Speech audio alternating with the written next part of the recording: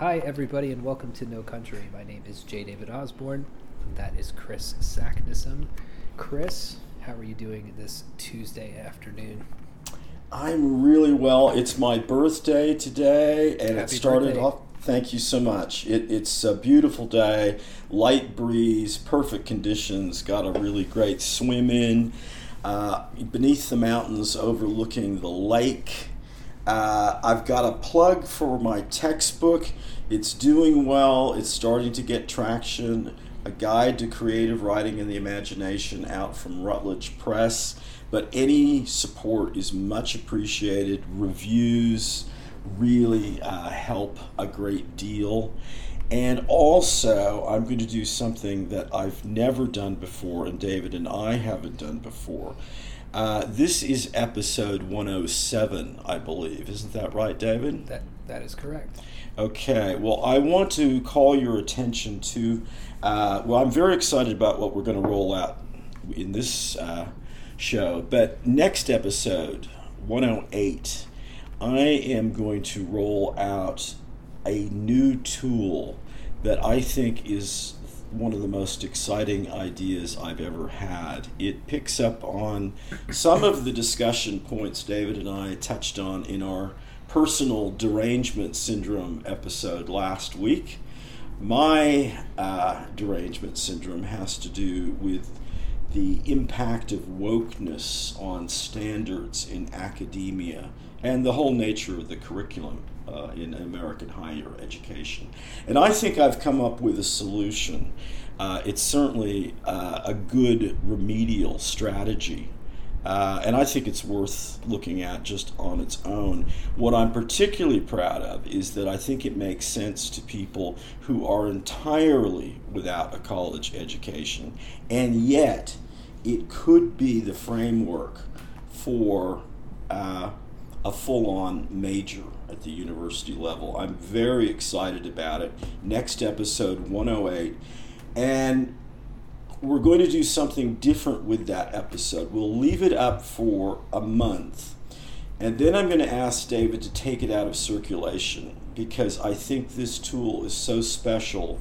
We want to put a little bit of urgency on people tuning into it. So we'll give you a month to catch up with it. We know people are busy. We know it's summertime. But this is an idea that I'm very proud of, and it came to me while I was swimming. I think swimming really releases the mind. And it also ties in with a couple of other really fun extensions, exercises. It's a program. It's a really cool program idea that anyone can understand. It's just a question of applying the discipline of working it through. So there's some fun stuff coming up for next episode. Pay special attention, please, because we're going to not make that as available just because of the specialness of the tool that I'm going to run down. So that's my sort of news. Yeah, good start to the day here. Fuck yeah, I'm stoked on that. That sounds, for listeners, I don't know what it is that Chris is talking about. So it will be a surprise for me as well. Over here, Rios and I spent the weekend in Austin, Texas. I think that Austin is a fantastic city. It feels like 5 cities in one. I went to an H-E-B, almost ran over a pineapple. There were palm trees. I had the LA vibe. There is definitely the Portland vibe of coffee shops and millionaire bicycle enthusiasts in full lycra butting up against each other. It was hot as balls all weekend, but just a really lovely, angular, multi-tiered, richly historical city. We went to the art museum there and saw some great pieces by some of my favorites like Leonora Carrington and Carlos Merida. They had some really cool pieces up there. Got to see a bunch of friends. I visited with my friend Lucas, my friend Kelby, with Jack from one of my favorite podcasts, The Perfume Nationalist, Gordon White from Maroon Soup, and at that meeting, I ran into in the flesh listener Ryan was there. So Oh, he came cool. over and said hi, and we chatted for a bit. He's a great dude. He's really personable and fun to talk to, but he was down there from St. Louis to participate in some energy healing workshops that Gordon was holding that he said were quite intense, and something that I'd like to get into at some point. It's a great city. I'm past the point, though, of having wanderlust to the point of wanting to live anywhere but where I actually live now. I enjoy visiting. I got bamboozled by Portland, and I lived in El Paso for a while, and none of that really felt like home. When I got back to Edmond, Oklahoma, I felt, okay, the roads here are straight. This is a very suburban area that was built in the 1970s. There isn't as much history in Edmond has been around since the late 19th century, but the place that I live in is relatively new in the grand scheme of things. The drive down to Austin took me down 281 from Lawton, Oklahoma, through Wichita Falls, through Jacksboro. We encountered the town of Hamilton, Texas, which is, if they don't make a horror movie in Hamilton, Texas, they should. The whole city is a corridor of churches that culminates in an enormous, for the town at least, museum and cultural center that has these bizarre mall portrait framed pictures of lions and sunsets and glamour shots from the 80s of people that have been blown up to plaster the side of the building. It is by far the most unsettling. I wish I had taken a picture of it because it's one of the most unsettling things I've ever seen. It just feels so wrong. It feels like something that you'd see in a 80-year-old Mexican woman's living room, but blown up to cover the entire side of a building. Wow. And finally, the little diamond that we found in the middle of nowhere, Texas, was Mineral Wells, a lovely little town that is overlooked by this very ominous and imposing hotel called the Baker that has been abandoned built in 1922, 450 rooms, a mineral spa on the second floor. They've recently, the city of Mineral Wells has approved a $65 million renovation project to turn those 450 rooms into 160 with, reopening the spa. And when I heard that, I thought, this hotel has been on Ghost Adventures and Ghost Hunters. A haunted hotel with a mineral spa in the middle of nowhere, Texas. Could not think of a better place for a writer's retreat. So Perfect. Might work something out with that. Might put together a team. But I like it. It was great. It was great. It was great to be away from the kiddo for a few days. It was good to be out with my wife. We went to a few clubs, had some drinks, encountered a 6-foot-tall black drag queen who was built like a linebacker. And it was the most alarming feeling that I've ever had to realize that, this woman could essentially chase me down and rape me if she wanted to. Never had that feeling before, but good time overall. Fantastic. A very good report. Well, you have your words, 5 from which to choose 2. I'm about to give you your imaginative challenge, which is very challenging this time. But I'm going to introduce a very simple 2 new features because I thought I needed some imaginative challenges. So I'm going to give myself one for every week. It's easier ones than the ones you get, much easier. Every week I'm going to offer a possible name for a band of some kind. A name and then a brief description. And then I'm going to, I love aphorisms. I think it's a great literary form. I think they're beautiful. I think it's a good challenge for everyone. It's part of the discipline that I run in my classes. It's a good, fun challenge. Sometimes you miss, but if you do it all the time, you're going to come up with some interesting thoughts, and you're going to jog your mind in a way that wouldn't happen otherwise. So, quickly, my band name for this week is Overbite. And That's great. their gig is a little bit hard to sort out because they are on the surface like a classic, older style heavy rock band like Def Leppard. But their lyrics have a weird, super woke quality to it that is in total conflict with the headbanging music, such that you can't really pin down to what extent they're enormously earnest about what they're singing about, or if it's just a total send-up takedown. So that is Overbite. That's my first I love it. band idea. And here's my aphorism, which I recommend to everybody. If it quacks like a duck,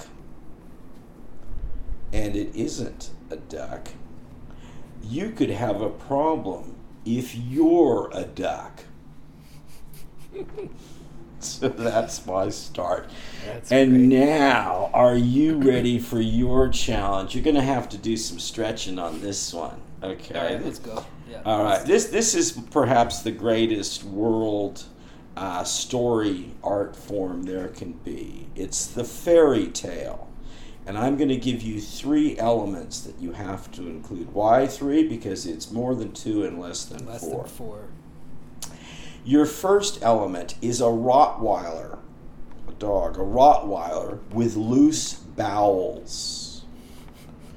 Your second element is a plumb line, a weight for getting levels and lines. The plumb bob itself, though, this is a beautiful piece of jewelry, actually. The plumb bob is made of an almost priceless piece of fire opal. Okay?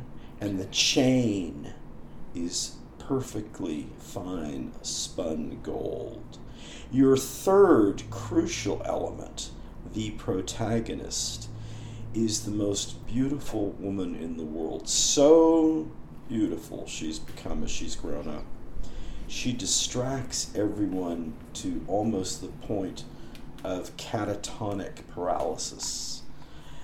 Her pride, as she's gotten older, she started off as a very sincere, innocent young girl, not knowing how beautiful she was. But her pride in her beauty has made her abuse her gift.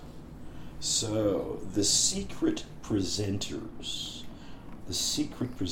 behind the world blind her until she finds either true love or returns to her original self.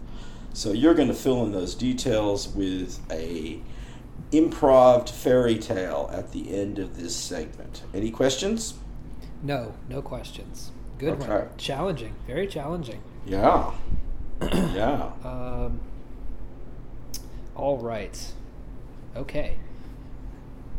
On that note, what would you like to talk about today? Last time we had a really great discussion, one of our best, I think, about our own personal derangement syndromes. There has been, on the drive down to Austin, the news landed that leaked Supreme Court document was in fact accurate. Roe v. Wade was overturned, which caused much consternation within the car on the way down there.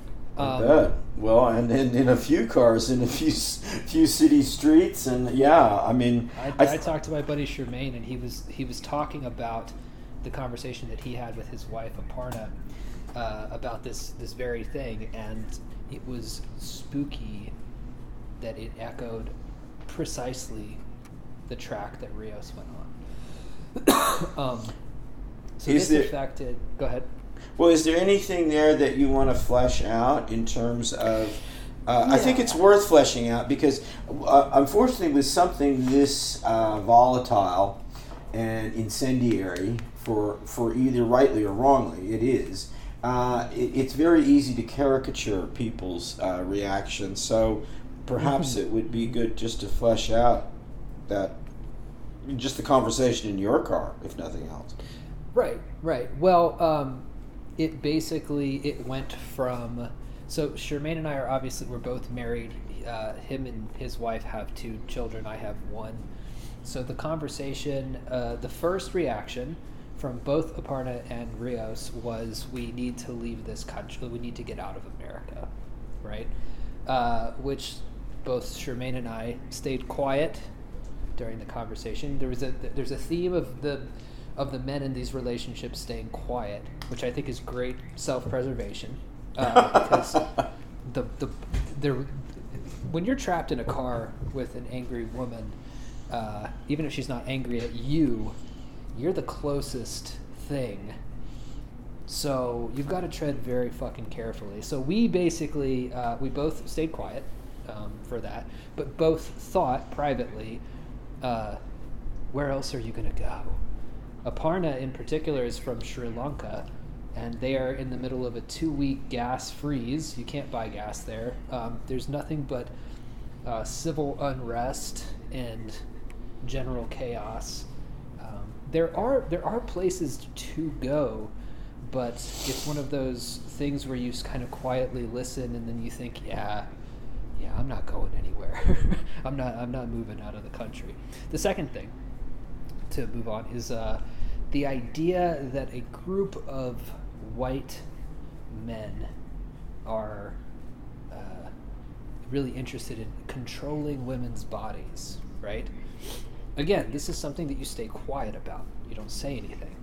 But in my head, I thought the Supreme Court that they didn't codify Roe v. Wade, but that sort of passed it, were all white men. This Supreme Court is a little bit more diverse. In fact, there's a black man and a Hispanic woman, and so I'm not really sure about the white men angle on the whole thing. And I'm also, when it comes to abortion, I don't like the kind of argument that it's about men trying to control women's bodies, because I think it obfuscates what it's really about, and it's the thing that the pro-choicers, of whom I am one, I am pro-choice, don't want to address, which is, no, it's about killing babies. It's about one group of people believing that it is morally wrong to abort a fetus, because that is tantamount to killing a baby, right? So just putting all your cards out on the table, calling the spade a spade, I think it's important to do that. So we moved from moving out of the country, white men want to control women's bodies, and then the third thing was, Republicans don't care about kids once they get out of the womb. They just want to protect them up till that point. I feel like there's some truth to that. I do feel like there's some truth to that. I think that we as a country, we don't do enough for orphans, for unwanted children. I think that it's one of the best arguments to be pro-choice, actually, is that if you're not going to be a parent, it's maybe better to not have the child at all. I think that's a really compelling argument. So it was those three pillars, I think, that I understand my wife's frustration. It's not something that directly affects us or me, because if she were to get pregnant again, we've already decided that she would keep the child. But it's a major thing, and it's going to cause a lot of hardship for a lot of women, especially in the South. They're going to have to travel to get this procedure done. And overall, I definitely sympathize with and feel the frustration and the anger and the feeling of a lack of bodily autonomy that we brought up last episode. It sucks. It's not okay. I do believe it is your body, your choice. I just, I extend that to vaccines as well. But yeah, rough time out there for the ladies. Okay. Well, there's a lot to respond to there. First of all, I too am entirely pro-choice and always have been. So I do regret this decision. I think that some light can be shed on it from a few different angles. First of all, the current Supreme Court is very much a more diverse body than it has been. There's certainly some female perspective there. Secondly, I think what's often forgotten, by the left is the very powerful amount of female contribution to the pro-life demographics. I mean, that is. Thank you. Yes. That is I both. left that out, but that's so important. It's qualitatively identifiable, but certainly quantitatively as well. Very, very powerful influence there, which I think is often forgotten.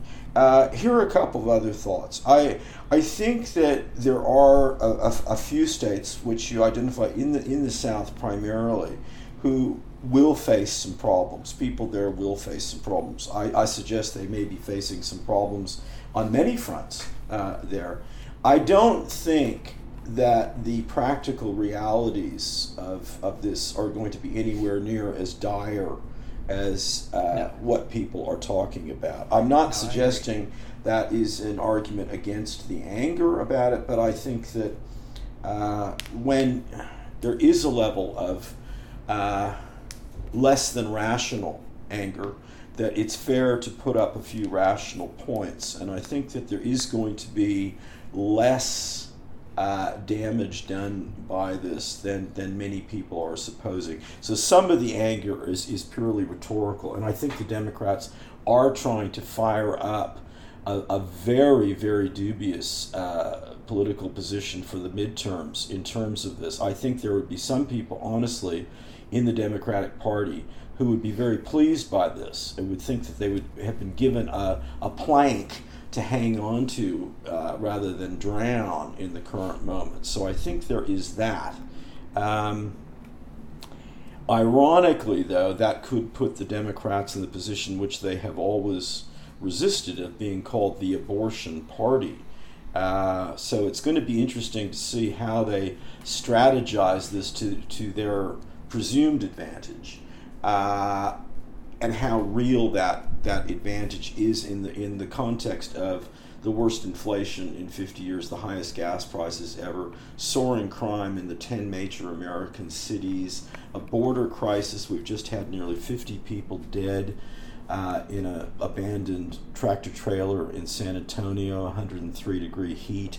There's a whole nexus of things going on. But I did wonder, we talk about dissonance and the strain, like taffy being pulled, and the brain just comes apart. And I did wonder if, and this is no news, this has been brought up, in the media, but I think it's worth really hammering home. Isn't there a problem with fundamental women's rights, such as reproductive health, when our leading officials cannot define what a woman is anymore? I just find that an unacceptable paradox, schism, breakdown in logic and continuity that I feel just has to be addressed. I mean, if you can't define a woman, and I don't understand where that position has really come from, it seems just a little bit insane to me, because it doesn't accomplish any of its purported goals. I think that the goals of supporting, for instance, trans people, I think could be done perfectly well without having any confusion about that word. And I don't know, if we have a problem defining women, we must have a problem by definition defining men. The idea of a species kind of hinges on that, that duality. It's not a binary opposition, it's a duality, male and female. So I wonder, how can you have a coherent plan of supporting women's rights when the very definition of what it means to be a woman is in doubt? There was a tweet recently by Verso Books, which Verso has done some good work in the past. I don't know, they took a hard left turn at some point, but this tweet got a lot of traction because it's about the sterilization practices performed against Native women in the 1970s. But the tweet says, in the 1970s, up to 50% of Native womb carriers were sterilized against their will by the Indian Health Service. Stripping our womb carriers of their ability to have children is the continuation of over 500 years of misogynistic violence against indigenous peoples. So womb carriers really rubbed people the wrong way. Because, what we're having a real fundamental difficulty with terminologies here. And I just feel like there's, like you said, I mean, it feels like there are ways to do this without completely throwing the baby out with the bathwater, so to speak. I had to laugh at that. Yeah, no pun intended. No. But I mean, I could see that.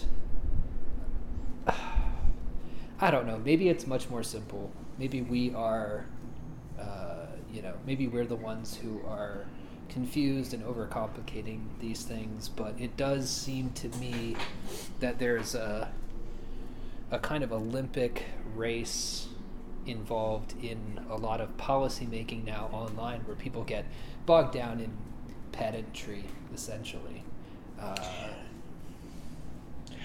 I want to agree with that, but my fear is that it is more than just wordplay. I think it really is deeper than that. It's not very deep. It's certainly not deep intellectually. It's not deep in terms of intelligent, critical thinking, but it's deep in terms of those values that we were talking about last week, those airborne belief systems that people are allergically susceptible to. And that is more serious than just the labels of the time. The labels are the manifestation of much deeper shouting matches, and in sort of metaphorical terms, the ideological junior high school cafeteria food fight of today. That's how they're manifested. And there are a lot of weird, word things going on. I mean, I have nothing against the Planned Parenthood institution, organization. I worked at one point. I was a groundskeeper, and there was a guy who I worked with who was there full time, and he was an albino dude named Dave, and he had some kind of brain injury that had affected him. He was a little bit slow, but a very nice guy. He was part of a Pentecostal church, and one day he told me that it would be good not for me to come to work, because he had heard rumors of some sort of demonstration. This is in the days when the hard right were vandalizing Planned Parenthood and stuff. Now it's kind of reversed the other way. But I mean, think about that name, Planned Parenthood, because I know they provide other services, and I really do respect them. I've had not friends directly, but friends with close family and friends who have worked in the organization. I respect what they do. I wonder about the name Planned Parenthood, because it seems very unplanned. It seems like more like the emergency solution to what's going on. But I wonder if what we're seeing is a time in history where intersectionality isn't really working, that various interest groups are in competition for media attention, political clout, and there's a showdown going on. We've got an interesting one on the gun front now. This was another major Supreme Court decision. And I think, again, the media blew up the real implications of it. I don't think it, in fact, is as major as it sounds, but it was seen as a pro-gun, therefore pro-Republican victory brought down by a conservative Supreme Court. All of that, I think, is a little bit simplistic. But, the issue is, well, where are we when more black people own guns? And I can tell you, a lot of black people own guns. I don't know, and I'm talking very, completely legal, professional, business people, university professors, small business people. We're not talking about anything, below the legal limit here. These are American citizens with the right to bear arms, and they do. They're just African American. And now there's this sort of liberal thing of like, if it gets even stranger, because if you go to the gun stores around where I live, you see unmistakably the number of women, 28 to 45, who are arming themselves. And 22s and 45s. And I just, and there's this thing like, maybe, how does the woke liberal handle that, if women and black people are arming themselves, as if they aren't already, so there's that. And then I was thinking at the same time, I think the headlines do tell us stories. The number one movie, Maverick, the reboot of Top Gun. So you've got nostalgia, patriotism, structure, value, belief, it was all, it was a big, big hit, and certainly not a woke hit exactly. Yeah. And then it gets knocked off by Elvis. So you've got, these are the blockbuster movies of the moment. You've got this conflict about guns and who the real gun owners in America are. And then I think you have a really quite an exaggerated, in practical terms, an exaggerated take on what the implications of the Roe v. Wade decision will be, how that will actually play out. Although I completely understand the anger and the anxiety about that.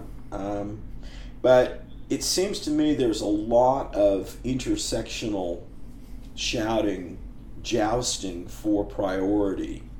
Mm-hmm. And mm-hmm. I guess you'd say that the abortion issue has the greatest overarching potential and has taken priority. But I'm not sure it has,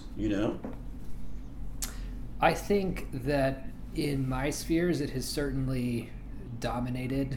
I think that this is an issue that the left and Democrats in general are always going to run up against because, Republicans aren't innocent of this either. But it was common for me growing up with my father, who's always been a Republican since Ronald Reagan, to say that Democrats have a difficult time with reality. They have a hard time figuring out what reality is. I always thought that was a euphemism to explain away Republican conservative cruelty, right? If you boil things down to its simplest element, it becomes the survival of the fittest type thing, so we can just, forget all about poor people or marginalized people. And I think that the way that I thought is an oversimplification, but a pretty good understanding of how the left thinks in general, right? They think, we can't just boil things down to their simplest elements. But yeah, the overcomplication leads to this kind of whining competition between different groups, and you can't really walk and chew gum at the same time. You have to figure out what to do first. And there's just the wheels are starting to come off of the whole left liberal project, because the right has a much simpler message, which is we would like cheaper gas. We would like the borders closed. We would like abortions to stop all the way. No real what's the word that I'm looking for? Concessions. And so it becomes easier, I think, to understand a Tucker Carlson over a Rachel Maddow, because you get what a guy like Tucker thinks about things. It's hard to figure out what the left. Okay, so you're anti-gun, but you don't want cops around anymore. So somebody's going to have guns, and so what? And it's just a mess. It's a mess. It's a mess, right? And I think that, it's just basically I definitely sympathize with the left's intentions, but as we've said on this show before, the road to hell is paved with good intentions, and it's just nothing that they really do seems to be adding up. I'll put it this way: whenever I see or read a left-wing article, I always get to the end of it and I'm like, so what do we do? Very, very little in the way of answers, but a kind of constant circular firing squad of complaints and whining that doesn't really seem to go anywhere. Well, I think that is, a perception that's there to be had, because I think that there's some truth to it. But here's the thing that gets me about the Roe v. Wade decision, and I know it's hard for people to get to this level, to see through the emotional layers. And I'm not saying that there aren't a lot of other issues involved, but it really is quite clear that the Roe v. Wade legislation wasn't robust enough to really stand the test of time. It really was about the question of federal authority, which so often becomes bureaucracy, waste, federal overreach, versus states' rights. And I think that there are, New York and California, there's going to be no difference whatsoever. Seattle, no difference whatsoever with this legislative change. And I think there might be some people who are thinking about moving out of Louisiana permanently. But the notion that the federal government should be determining everything down to the very local level, well, then the question is, why have any local political representation at all? Why have anything? Let's just turn it over to Big Brother, and let that roll. And that's the problem I have. There was a little boy with his mom coming into a Walgreens at one point. This goes back a ways. I don't know. I think it was before COVID. But he said, "Mom, if you don't trust the government, why do you want more of it?" And I thought, damn me, I'm going to vote for that kid. Yeah, right. Right. I really think there is a major problem with this bigger and bigger government, bigger and bigger payrolls, bigger and bigger war chests full of money to go who knows where when we're already so deeply in debt. There's a fundamental, if your dad's idea of the Democrats having trouble with reality, I think it starts with money doesn't grow on trees. Yeah. Let's start there for one thing, and not just completely lose our stature internationally by being so in debt. We're in debt to Mexico, for God's sakes. Come on. Yeah. Right. Come on. Yeah, I had a friend explaining how the economy became this runaway train, because he's pretty heavily involved in real estate. And my question was, why do rents keep going up? And to sum it up, in short, it's exactly what you're talking about. He said there was a big problem happened when COVID hit and they shut down the economy and they had to print $1 trillion to keep things moving. He's like, essentially that fucked everything up. And now it's this kind of runaway train of prices increasing, building slowing down because the cost of supplies, copper, wood, is going up, so it's more costly to build. So the supply that we do have left is getting eaten up by companies like BlackRock and Zillow and things like that. And the prices of rent, it just continues to go up. So my question was, would rent ever go down? And he says, yes, but it would be a recession and life would be very difficult for other reasons. So a less expensive rent would be not really the consolation that you think it was, because it would mean that a lot of other things had essentially gone wrong. But I think, yes, I think that you nailed it there. The money, the whole thing, like, I'm socially liberal but fiscally conservative, that cliche seems to be becoming more and more true as I get older. Because if you want to talk about simplicity, I've boiled down my politics to something very, very simple. I would like cheaper gas. That's it. I don't know anything else. I just want cheaper gas. Well, that's a very good starting point. And, you know, that opposition of fiscal conservativeness versus, you know, socially liberal. I mean, Frank Zappa put that into beautiful, you know, a beautiful frame a long time ago, because that's certainly how he described it. You know, he was in favor of small government and a free market approach to the economy and philosophically, but he was very, you know, obviously very out there and very inclusive and welcoming on a lot of the key social issues. And he always asked the question, well, how did those even get into the political sphere? You know, because it doesn't have to work that way. But on the other hand, I think that the onus is also on the left, that if they're going to frame themselves first in terms of social liberalism, they're going to have to still reconcile and balance the books financially, and also not mean that everything is government wherever you turn. Because it's weird, you know. I mean, it can be really good for the economy in certain ways when there are a lot of government jobs. It's great for security. It's not so great for other sort of things, though, you know. And everything is connected. So if you get one little, you know, it's like what you're saying with the rents. If you did get some rent relief, well, you know, it might not be so good on another front, you know. That's the nature, that's the complexity of the world that we live in today. But it behooves all of us to try to pull apart some of the issues that are truly politics, truly economics, from the social frames. Because social frames are not so easily legislated anyway.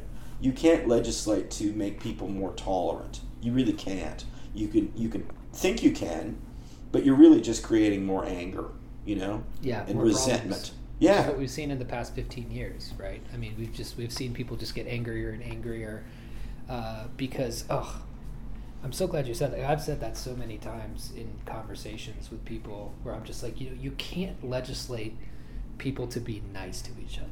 You simply can't. And I'm sorry that that's the way that it is, that we live in a world with a bunch of goofy, nasty people, but it just makes everything worse. You know, as soon as you try to start like putting into law, like don't be a dick laws, basically. You can't have them. People have to be allowed to be assholes and hateful. Well, and the other thing that we need to remember, and even intelligent, educated people start forgetting this, is that when we hear of interests, when we hear from various segments of the total citizenry, we are often not just hearing from the media with certain commercial interests to push, and individuals within that with their own barrows to push. We are hearing from lobby groups, from mysterious financial institutions that are often total gangsters. I don't know how many of our listeners have ever dealt with serious professional lobbyists, but make no mistake, I mean, Washington, D.C. in America may have some of the heaviest hitters and the biggest bankrolls and the greasiest track records. But every state capital, every single one has that in microcosm, and to an almost maybe more intense degree. So we are talking about a level of barnacled graft and corruption that makes a lot of organized crime seem completely straightforward, you know? Yeah. I was listening It's gooey. Yeah, it's gooey. I was listening to a podcast about T.R.M. Howard, who was kind of a precursor to the civil rights movement. He inspired Martin Luther King and people like that. But the podcast was about mutual aid societies in the South before the New Deal and the Great Depression. And I was listening to that, and I was listening to that, and I was just thinking to myself, like, these are obviously going to be hubs of total corruption as well. But, I wonder if they don't work a little bit better than a large impersonal government laying down the law. Like, a lot of these societies were akin to the Masons, where you kind of join a social club and get access to cheap healthcare and local services and things like that. And I'm wondering if that kind of graft and corruption is just an inescapable element of human societies. But in the case of a mutual aid society, for example, it can be kept local and maybe even slightly more accountable than you ever have a problem with your phone bill, and you call up to say, hey, what's this charge about? And you end up talking to somebody who's getting paid $12 an hour to field your questions, and you can never get to the person who charged you the $15 to begin with. So there's nobody really to yell at. That's kind of like the problem in micro, right? That's the issue that we're kind of talking about here. Yeah, there are too many layers, and not enough accountability or transparency, which only happens at the local level. It may be a little bit metaphorical local now because of technology and distances and things. We're not saying that you don't have to be speaking to someone who's literally down the street. They might be in Iowa, they might be in India, for whatever. But if someone taking charge and saying, look, this is the issue, and I will either listen to you and dismiss your problem, or I'll listen to you and solve your problem and thank you for your business. Some of that kind of responsiveness. But now there are so many ways to avoid responsibility. There are so many ways to hide graft and corruption behind good intentions. I mean, look at the problems that Black Lives Matter. They're only just beginning.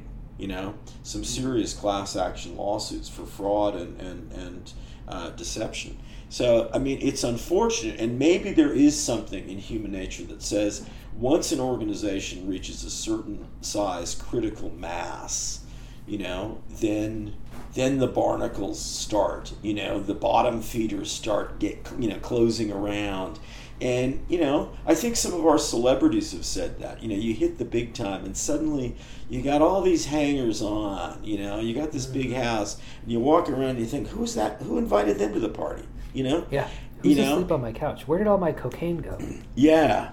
So some of this is just the way things go. I think the problem, though, is that when one side sees only corruption on the other side and isn't looking at within their own ranks of going, oh my God, those people are just snakes, And if there were a little bit more fairness about that, but I think that's a problem for us as citizens, to peel this back and realize that not only are our politicians influenced by financial contributions, and they're kind of bought and sold sometimes by corporate or institutional masters, but all of the spokespeople, the real PR mechanisms, the politicians aren't writing their own speeches. I mean, I at one point was writing speeches for the Premier of the state of Victoria in Australia. That's the governor. That's the equivalent of that. And they were vetted by a few people, sure, but I mean, it was weird to sit and watch him on TV, and it was a very strange. I didn't get a buzz out of it at all. I was kind of really always anxious: is he going to blow a line? Or it was very stressful. But the idea that any of these people speaking or representing are in fact representatives is just nonsense. There are layers and layers of unseen shadow puppet masters who aren't masters at all. They're just fumbling around too. But why we would want more, why we would want more of that is the big question. Philosophically, a bigger government, more puppet masters, that's my concern to end on. Yep, I'm there with you. Well, I'm looking forward to next episode. I feel very excited for this new groundbreaking tool that you're going to give to us. I'll be wondering what that is all week, so I'm looking forward to that. I think that brings us to my challenge. Yeah, fairy tale time. Fairy tale time. There once was a girl, the most beautiful girl in all the land. She didn't know how beautiful she was until she did, and then she began to use her powers for evil.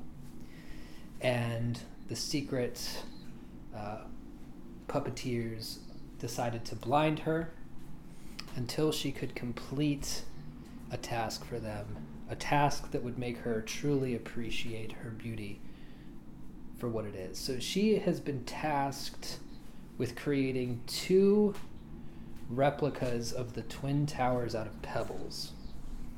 And she's meant to use the plumb line to get it perfectly vertically straight. And once she has it perfectly vertically straight, she is to reenact the 9/11 attacks using the plumb bob as the airplanes crashing into these towers. Oh wow! So she works on these for years, and as time goes by, she begins to forget what she ever even looked like. And people pass her by, and they ask her for favors. In fairy tales, we always do this in 3s. Why 3? Because it's more than 2 and less than 4. So people pass her by. A woman passes by with a small child and asks her if she has any food that the child can eat, and she says, "No, I'm way too busy. I'm way too busy." And then an old man passes by, and he asks her if she has some water, and she says, "No, I can't help you. I'm far too busy. And then another man walks by with a Rottweiler with absolutely explosive, uncontrollable diarrhea. And the diarrhea begins to spray all over her, all over the Twin Towers. Her art project is covered in shit. And the man says, "Please, for the love of God, help me with my dog. I don't know how to make him stop doing this. I have no idea what he ate, but it just won't stop." So, in a moment of quick thinking, our beautiful princess takes the gorgeous opal plumb bob and stuffs it up the Rottweiler's ass. And as soon as she stuffs it up the Rottweiler's ass, the secret puppeteers return her sight to her, because she had to learn to forget herself and forget 9/11 and focus on what was right in front of her, which in this case was shit rocketing out of a dog's ass. The end. Oh wow. I have to say, I just had a little glimmer of a little hint, a little trembling in the web, and I thought, is he going to go there? Look, I think that was masterful. That was very enjoyable on many levels. Oh dear. Thank you. Oh dear. Okay. And I enjoyed Overbite. I liked Overbite a lot. I feel like I'd probably put them on Spotify. I'd check them out. Yeah, thank you. Well, I got more. My challenge, I'm going to roll out a band name, a possible band name, different genres, and an aphorism every time. And then you do have I think, what will be a really interesting tool to rock out next time, and we might spend sort of more time breaking that down, because I think it is a perspective that we can all engage with today, and we really need to. It would work in a formal academic setting, but I think it's much bigger. As I said, I think anyone can understand this, even young children. It's a big project. So, but it's simple conceptual. But are we ready for this week's tool? Yeah, let's hit it. Okay. Well, sometimes I think we should bring back the phrase jive turkey. Lobster pot traps in corkscrew plants employ downward pointing hairs to force prey deeper into the trap. You can't hide a donkey in a woodpile. Fair deals are harder than hen's teeth to find. No free lunches, no prisoners. Let the good times roll. Okay. Fantastic. Now, what I was thinking of, and this is my challenge to people, there's a beautiful Latin phrase of a non sequitur, a comment that is not in sequence, that is not coherently connected to the conversation, non sequitur. A lot of our thinking is based on this linearity of thought. And David and I are really trying to break that up into a more multidimensional or spiral approach, things coming in at different layers. I mean, imagine if your vision, for instance, were really, really fixed on one plane. You'd go insane and you'd die. You need depth of field, and we need depth of field conceptually and linguistically. I challenge people to try to speak in complete non sequiturs for as long as they can. And I think what you will find is it's not that easy to do, that we start to inherently build in structure. Everyone goes, oh, we can't teach grammar anymore because there are lots of different kinds of grammars. Yes, but there is an underlying principle of grammar which underlies and overarches all languages, a basic structure of the mind. And we come back to that very quickly.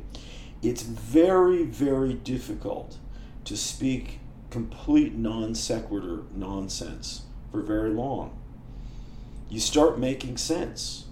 You Right. really do. Right. You really, really do. And I think this is a way to also revisit our thinking about the word salad montages of supposedly schizophrenic people. There's a lot more structure in the world than we give, credit for. We're always afraid of structure and authority, because this is, it's fascist. No, it's not. It's actually really important. It's how our bodies function. It's how the world works.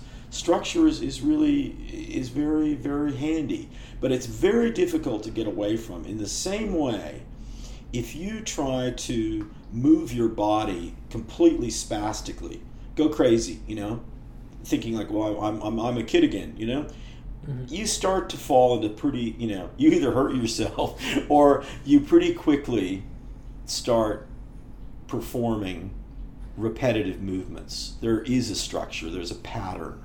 Structure and pattern are very closely related. It's very difficult to act completely at random. So we need to give up the idea that those limitations are bad, mm-hmm. and to start playing around with how we can improvise within them a bit more fully. That is a trick. But let's start with language, and I challenge people, try to give it, even a minute of continuous speaking that has that rhythm of actual speech, that retains a kind of syntactic integrity, but is completely lacking in semantic coherence. And let's be clear on that difference between syntax and semantics. I'll leave people to chase that up themselves. I think our listeners understand that. But it's interesting to me that non sequiturs, nonsense, is actually not that easy to achieve. Beautiful. I was thinking, it reminded me of the movie Pootie Tang, came out about 20 years ago with Chris Rock and written by Louis C.K., the now disgraced Louis C.K. And its lead character is known for speaking in complete gibberish nonsense, which is it's not non sequiturs, it's just nonsense. But that's still one of the funny things about that movie, is that by the end of it, the nonsense kind of begins to make sense. you kind of start to get it. It really pulls off an interesting magic trick. It's a very stupid film, but it's also very funny. And that's a good reference point. I hadn't thought of that for a while, but I remember exactly what you mean. And I think that is important. It is a kind of magic trick, and it's a magic trick that we should, really check out again, because it has a lot to do with the frames of sense and nonsense. Just think of that word nonsense, the complete categorical dismissal. It's not like a gradation. It's not like a spectrum, It's just total nonsense. No, there's no such thing as total nonsense, really. I don't think so. And I think it's very hard to achieve. It's like the totally random, Really? I'm not sure about that. But that is something that we should really, because we need to listen and explore more deeply the nature of structure and how thought and language gets organized, because we are so embedded within it, we take it completely for granted. So any kind of aerial view we can get would be helpful. Excellent. Okay, well, here's a tip for this week, and this is a very practical tip. It's an extension of my blindfold work, but I really, really recommend it. If you live with someone, a partner, it would be very helpful if the partner would assist in this. But you probably face this, every time there's a laundry done. But have a bundle of clothing, different kinds of items, t-shirts, shirts, pants, different things. Have them all turned inside out, okay? So you at least start with that as a given, but maybe not all of them, okay? So have a few things. It helps if someone sets you up for this and just hands you some. So some of the things are inside out, some of them are not. In a totally darkened room or blindfolded, now go about the prospect of turning them inside out, or properly, back to what, it's very tricky to do, because of course some articles of clothing are very easy. Pants are sort of easier to do than that. But a tank top, I got this one tank top, and it's like any little clue is gone now, and I have to really feel closely for the ribbing. And the ribbing isn't that much different. And it really gets you thinking about, again, one of the giant duality or oppositions, inside versus outside. Oh my God, he's wearing his pants inside out. I mean, think of that as a social behavior in the world. You'd worry about something like that. Or you'd think they're trying to make a statement. Is it intentional? I mean, if you live in a senior community and you see someone doing that, you think, oh, dementia. If you see an 18-year-old with blue hair doing it, you think, oh, they're rebelling. It's very weird. But inside and outside, when we start looking at those really giant, mysterious, huge oscillations, then we're starting to get somewhere, because they're so big and so pervasive, ubiquitous, that they become invisible, and we just are completely puppeteered along, and we don't even know we've done it. Don't even know we've done it. So, okay. Well, the dream this week figures into this sort of. This is actually, because I keep strict dream records, I have to say this is a pretty, it's not entirely unique in decades of dream recording, but it's very significant for me, very significant. There was one interesting image which was disconnected. I was confronted with a giant aquarium which had a sunken trailer park within it. Pretty good sized trailers. And the fish were swimming through this sunken trailer park. I thought that was kind of a beautiful image. But here's what made this week's dream stand out. I managed to salvage some direct language. I had my phone right next to the bed. I had it teed up for voice memos, and completely groggy, not at all opened eyes, still very much really in the dream state, I managed to recall what I think is kind of an odd little mini poem to some extent. Ooh, okay. Suddenly, I saw with elephant gun snapdragon clarity that I am just a jukebox from the other side of the sun.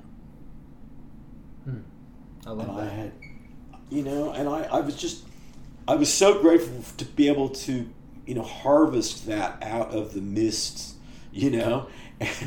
and I was just thinking it was kind of good. I was sleeping alone on that occasion because I think that would have been a little bit weird because I yelled on my phone. The suddenly is like, wow, whoa. It's like I'm trying to wake myself up enough to sort of make sure the phone's in my hand and I'm speaking into it. But that's the first time in quite a while that level of language and some sense of meaning has been fully salvaged. Beautiful. I love it. I think that will do it for this episode. Really hyped for next week. That's going to be awesome. So I'm stoked about that. Any parting thoughts before we go?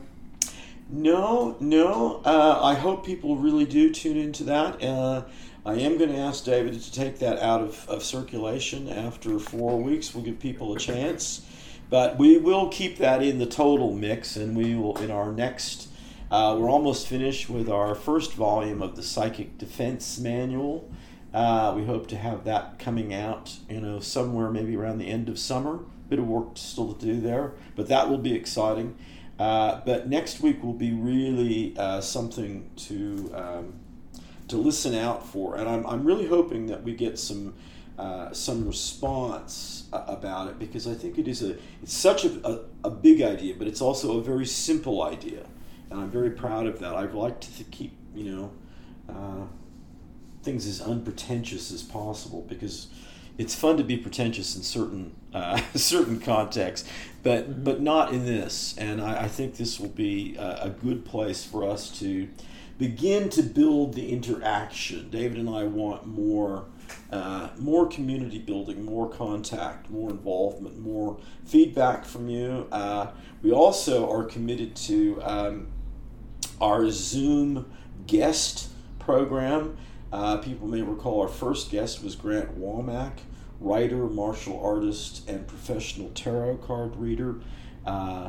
Dave and I both really enjoyed that. We got some good feedback on that. Well, we have two very interesting women lined up. Very different professional backgrounds and orientations. Opens up a whole other level of discussion.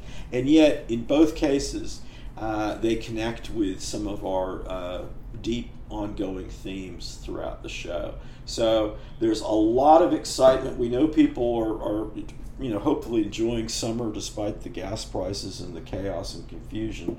But we are very focused on what we're doing and trying to roll out more and more cool stuff. Absolutely. All right, folks. Till next time. Okay. Take care.